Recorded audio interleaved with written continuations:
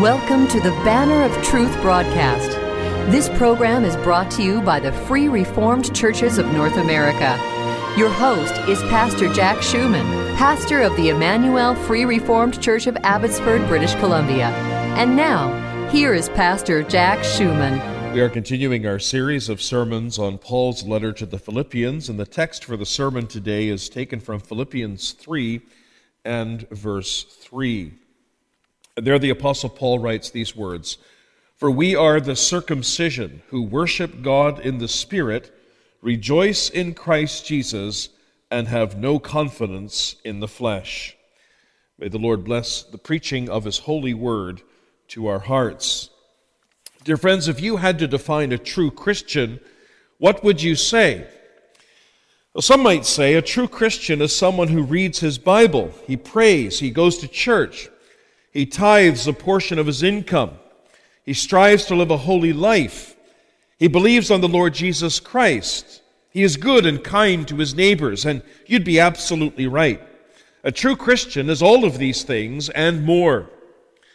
The Heidelberg Catechism provides a more extended definition of a true Christian in Lord's Day 12, question and answer 32. There the question is asked, why are you called a Christian? And the answer is, because I am a member of Christ by faith, thus am a partaker of His anointing, that so I may confess His name and present myself a living sacrifice of thankfulness to Him, and also with a free and good conscience I may fight against sin in this life and afterwards reign with Him eternally over all creatures. So the Catechism here teaches us that a true Christian is one who is a prophet, a priest, and a king. But the Apostle Paul in our text gives a different answer to this question. Last week we reflected on Philippians 3 and verse 2. And there the Apostle warned us against false teachers, in particular the Judaizers. Now you may remember the Judaizers were Christians who believed that in order to be saved, one not only had to believe on the Lord Jesus Christ, one also had to obey the law of Moses. In particular, one had to be circumcised. Circumcision, they said, was essential for salvation. Now, Paul condemned such people as dogs, evil workers, and mutilators. And he did so because he rightly perceived that by insisting on circumcision, the Judaizers were undermining the sufficiency of the work of Christ and the truth that we are justified by faith and faith alone. In their view, we are saved by faith plus works, namely circumcision. But Paul insisted that we are saved by faith alone. Now, following this, and by way of contrast, Paul goes on in verse 3 to define the true Christian. And he writes, "For we are the circumcision who worship God in the Spirit, rejoice in Christ Jesus, and have no confidence in the flesh." So in this verse, the Apostle Paul, under the inspiration of the Holy Spirit, mentions three distinguishing characteristics of the true Christian. He worships God in the Spirit, he rejoices in Christ Jesus, and he has no confidence in the flesh. Well, it's to that subject that we turn our attention today with the help of the Lord. And my theme is the true Christian. And we'll consider, first of all, the operation they undergo, and secondly, the marks that they manifest. Paul begins his definition of the true Christian by describing the operation they undergo. Now, what is this operation? Well, he tells us it is circumcision. Paul writes, "We are the circumcision." Now, circumcision was the sign and seal of the covenant of grace in the Old Testament, just as baptism is today. It communicated that the person who was circumcised was a member of God's covenant community. God was his God, and he was his covenant child. Now, since the Israelites were God's covenant people, God commanded that all of the males in Israel be circumcised at 8 days of age.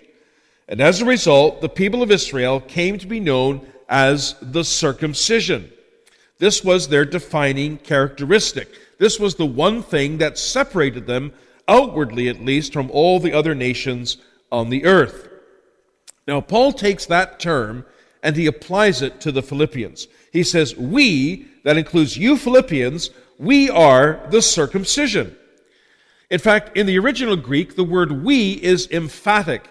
And so what Paul is saying here literally is we ourselves, or we and we alone are the circumcision.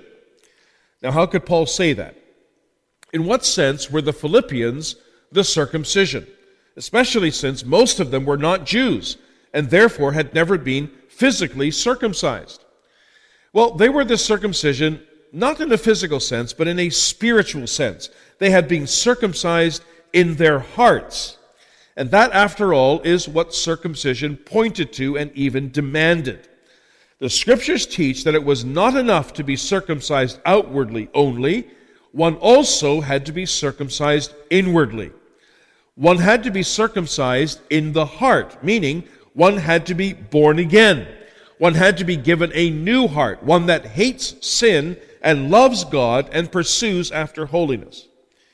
Now, that this was the meaning of circumcision is clear from several passages in the Old Testament. In Deuteronomy 10, verse 16, Moses commanded the people of Israel to circumcise the foreskin of their heart and to be stiff-necked no longer.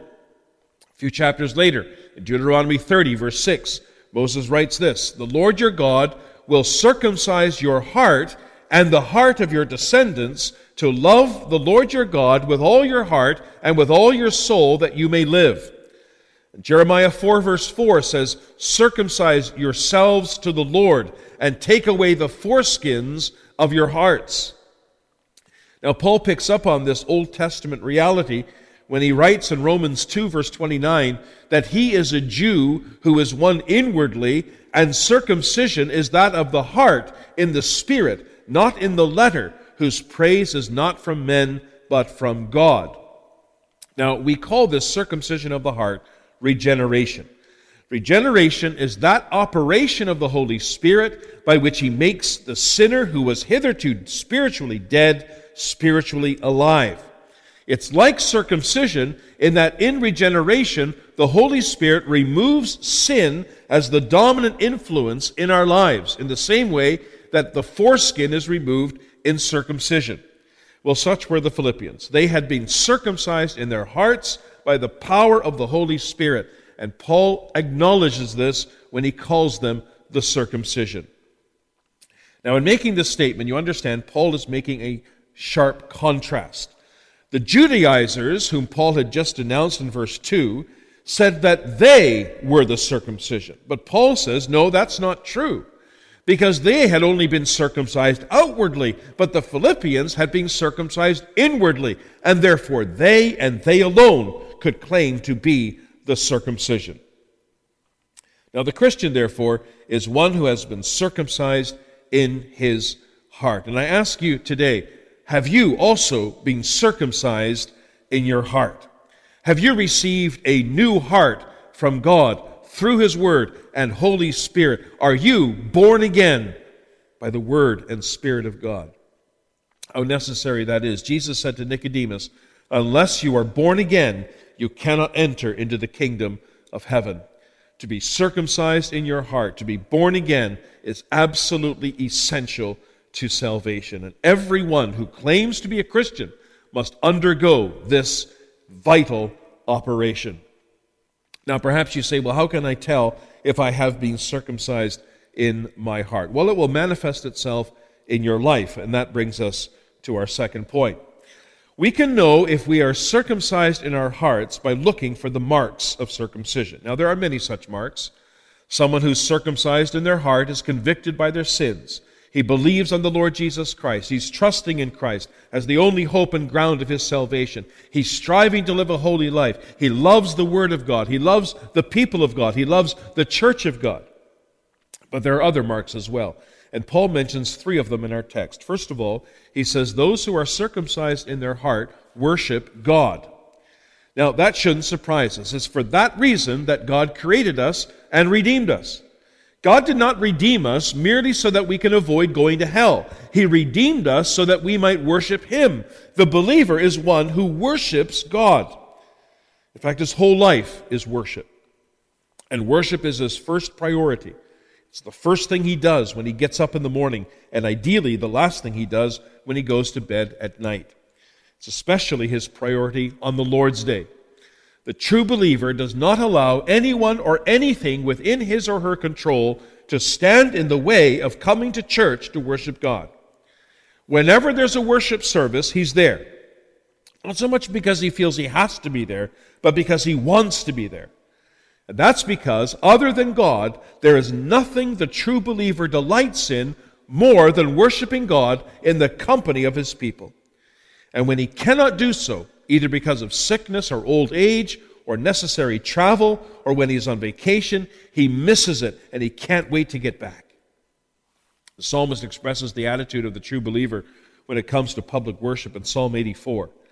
And there he exclaims these words, "How lovely is your tabernacle, O Lord of hosts! My soul longs, yes, even faints, for the courts of the Lord. My heart and my flesh cry out for the living God." So you see here, the true believer longs, yes, even faints, to gather together for worship with the people of God. Doing so is so important to him, in fact, that he declares to the Lord in verse 10 that a day in your courts is better than 1,000. He also declares that he would rather be a doorkeeper in the house of his God than to dwell in the tents of wickedness. And so the believer is one who worships God, and he does so gladly and with great delight. But notice how he does so. Paul says he worships God in the Spirit. Now, in the New King James Version, as well as several other leading translations, the word Spirit is capitalized, meaning the translators believe that this word refers to the Holy Spirit. But the Authorized Version, the Old King James, uses the word Spirit in the lower case, meaning the translators of that version believe that this word refers not to the Holy Spirit, but rather to the human spirit.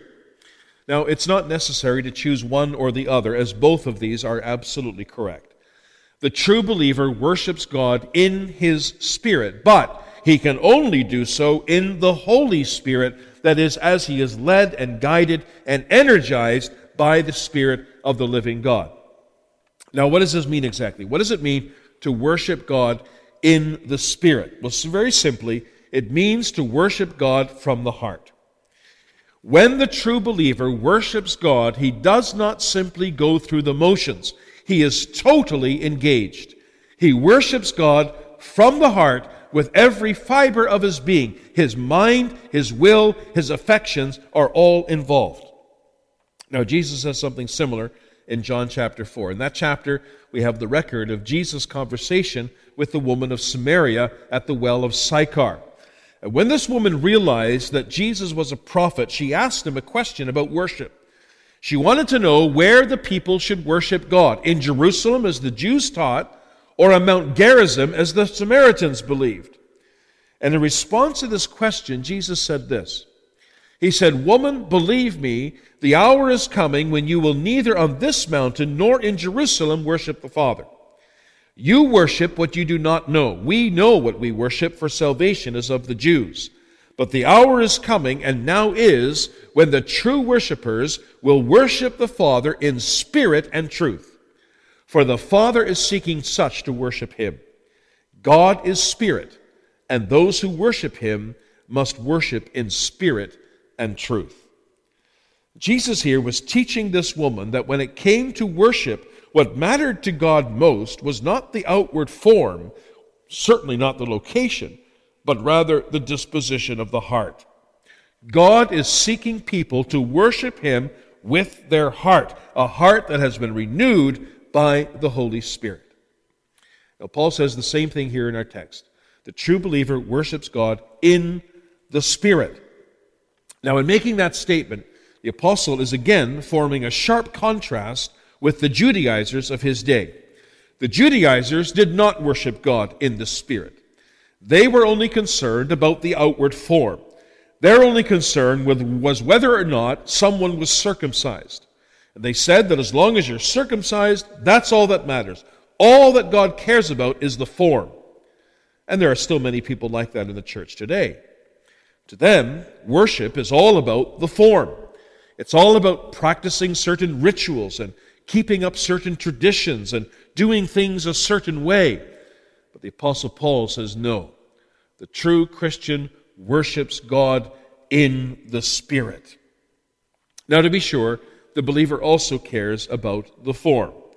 He understands that God is to be worshipped only as He has prescribed in His Word, and not according to our own thoughts and our own ideas and our own feelings. But he knows that having the form without the Spirit is utterly unacceptable to God. And consequently, he strives to worship God in the Spirit, as Paul says. But that's not all. For the Greek word that Paul uses here can also mean ministry or service. In fact, that's its primary meaning. In Matthew 4, verse 10, Jesus says to Satan, "Away with you, Satan, for it is written, you shall worship the Lord your God, and Him only you shall serve." And in Hebrews 13, verse 10, the writer observes that we have an altar from which those who serve the tabernacle have no right to eat. Now, in both of those verses, the word translated serve is the same word that's used here in our text. Now, this reminds us that there's a close connection between worship and service. And that's why we speak of the worship service.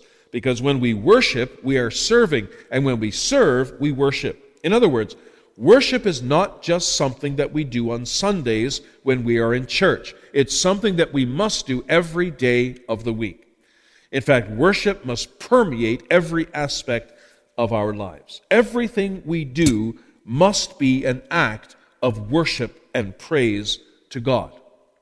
One commentator writes this. He said, by using this broad word, Paul brings the totality of the Christian life under the category of worship. It is a life that is oriented towards pleasing God for His glory and for our eternal joy. Now, needless to say, this is highly significant. When we understand that all of life is worship, then two things will be true. First of all, we will be careful not to waste time. And it's amazing how much time we waste in a given day.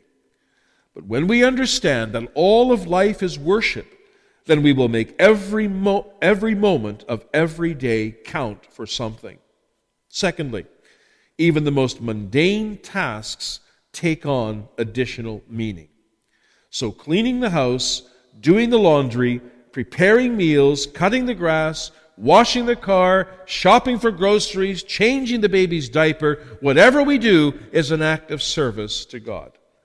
And that means we must do these things without grumbling and complaining, but rather joyfully and thankfully out of love for and thankfulness to our God. Well, my friend, is that true for you today? Do you worship and serve God in the Spirit? If so, then you are a true Christian.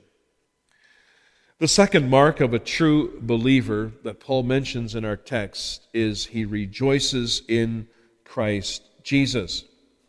Now, the word rejoice here can also be translated as glory or boast. In the original Greek, it appears in the present tense, meaning it's describing an ongoing action. And so what Paul is saying here is this: he rejoices or boasts continually in Christ Jesus. Now, here too, Paul is forming a contrast between the Judaizers and the Philippians, who are true believers. The Judaizers boasted in their circumcision. For them, circumcision was a badge of honor. It was the one thing that separated them from all the other peoples of the world. And it was also a mark of God's favor and blessing. The true believer, however, does not boast in anything in himself. And that for the simple reason that he has nothing in himself to boast about. When he looks at himself, he sees nothing but sin and shortcoming, and that includes his religious observances. Rather, he boasts in Christ Jesus. And why does he boast in Christ Jesus? Because Christ Jesus is the source of his righteousness. You see, the believer understands that the righteousness that he needs in order to stand before God must be absolutely perfect, because God is absolutely holy. And he understands further that we do not possess this righteousness in and of ourselves, nor can we earn it. But what we cannot do, Christ has done. He is our righteousness. He earned it by living a life of perfect obedience to the law of God all the time that he lived on this earth. And when we believe in him and we look to him as the only hope and ground of our salvation, Christ imputes his righteousness to us such that we stand before God as though we had never sinned. And the believer knows that. He knows that through Christ he has peace with God and the gift of everlasting life. And that's why he boasts, not in self, not in what he has done or what he can do, but solely and exclusively in Christ Jesus. Oh, my friend, do you rejoice in Christ Jesus today? That too is a mark of a true Christian. The third mark of a true Christian that Paul mentions here is he has no confidence in the flesh. Now that follows from the previous mark, doesn't it? The reason why the believer rejoices in Christ Jesus is because he puts no confidence in the flesh. And the reason why he puts no confidence in the flesh is because he rejoices in Christ Jesus. Now, what does it mean? What does Paul mean here by this phrase, the flesh? Well, in broad terms, the flesh is anything in man, or anything man thinks he can do to earn all or even part of his salvation before God. Paul calls it flesh because these things are done in the flesh, that is, by human power, apart from the grace of God. And Paul mentions some of these things in verses 4 to 6, which we hope to look at next time, God willing. He mentions, for example, all the things that he once thought counted something towards his salvation. He mentions the fact that he was circumcised the 8th day of the stock of Israel, of the tribe of Benjamin, a Hebrew of the Hebrews, concerning the law of Pharisee, concerning zeal, persecuting the church, concerning the righteousness which is in the law, blameless. All of these things are works of the flesh. These are the things that we do to try to make ourselves look more presentable to God, or things that we try to do to earn our own salvation. Now, for the Judaizers, it was circumcision. But it could be anything. It could be your baptism. It could be your church attendance. It could be your spiritual devotion, your religious exercises, your good works, your spiritual experiences, anything. The flesh is anything you are resting in or trusting in to make yourself right before God. And the true believer, Paul says, has come to trust in none of these things. Why not? Because the Holy Spirit has opened his eyes to see that he can do nothing to earn his own salvation. That if he is ever going to be saved, he needs a righteousness that is not his own. He needs a perfect righteousness. He needs the righteousness of Jesus Christ. And realizing that, he abandons all confidence in the flesh, and he comes to rest wholly and completely in Christ and his finished work. Well, dear friends, is that true for you today? Have you also come to the point where you have lost all confidence in the flesh? You know, that doesn't come by nature. By nature, we are enemies of grace. We like to think that we can do something. We like to think that we can contribute something towards our own salvation. And the reason is because that way we can take at least part of the credit for ourselves. You see, we don't see ourselves for who and what we are in reality. That we are poor, miserable, hell-deserving sinners who are utterly incapable of doing anything good. In order to see this, our eyes need to be opened by the Spirit of God. He must make us see and understand that we can do nothing towards our own salvation, that our only hope is in Christ Jesus. And then he must work faith in our hearts such that we come to trust in him as the only hope and ground of our salvation. Isn't that also what the Apostle Paul experienced? After listing in verses 4 to 6 all of the things that he thought could make him right before God, Paul declares in verses 7 and 9 of the same chapter that what things were gain to me, these I have counted loss for Christ. Yet indeed also I count all things loss for the excellence of the knowledge of Christ Jesus my Lord, for whom I have suffered the loss of all things, and count them as rubbish, that I may gain Christ, and be found in him, not having my own righteousness which is from the law, but that which is through faith in Christ, the righteousness which is from God by faith. Paul came to the realization that there was nothing that he could do to earn his own salvation before God, that his standing before God was not based on anything in himself. It was entirely and exclusively in Christ. Have you also come to that realization, my friend? Then you are a true Christian. For a true Christian has no confidence in the flesh. Well, this is what it means to be a true Christian. A true Christian is one who worships God in the Spirit. He rejoices in Christ Jesus, and he has no confidence in the flesh. Well, let me ask you, as I close, are you a true Christian? Now, maybe some of you are saying, well, I don't like that question. It makes me feel unsettled. It takes away my joy. It undermines my assurance. Well, that may be, but I must ask it. Why? Because there's so much easy believism and presumption in the church today. In addition to that, the heart is deceitful and desperately wicked, as the Scriptures say.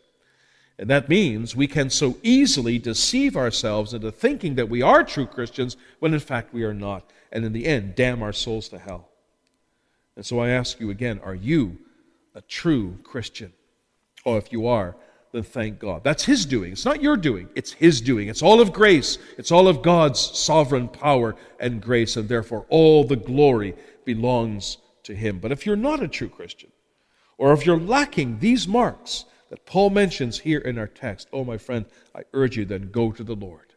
Ask Him to circumcise your heart. Ask Him to make you a new creature in Christ Jesus, and He will, for He promised to do so. His word is so full of promises. To every sinner who calls upon Him, He will gladly and freely save. He will in no wise cast anyone out. Oh, may God so apply His word to our hearts, so that we may all say, by God's grace, and with a clear conscience, and based on solid evidence, I am a true Christian. Amen. We always appreciate hearing from our listeners. If you were blessed by or have a comment on the message you've heard today, we'd very much appreciate hearing from you. Our mailing address is Banner of Truth, 3386 Mount Lehman Road. Lehman is spelled Lehman, and that's in Abbotsford, British Columbia, V4X 2M9. If you would like to listen to the message you've just heard again, or if you would like more information about our program, including how to contact us and how to listen to other messages on this program, please visit our website at banneroftruthradio.com. That's all one word, banneroftruthradio.com. Support for this program is provided by the Free Reformed Churches of North America. For more information about our churches, including where you can find a church nearest you, please visit our denominational website at www.frcna.org. Your financial support for this program is welcome and deeply appreciated. If the Lord has placed in your heart a desire to help us to offset the costs of broadcasting this program on this station, you can send us a check in any amount. Again, our mailing address is 3386 Mount Lehman Road, Abbotsford, British Columbia, V4X 2M9. Thank you for listening, and now until next week, may the Lord be with you all.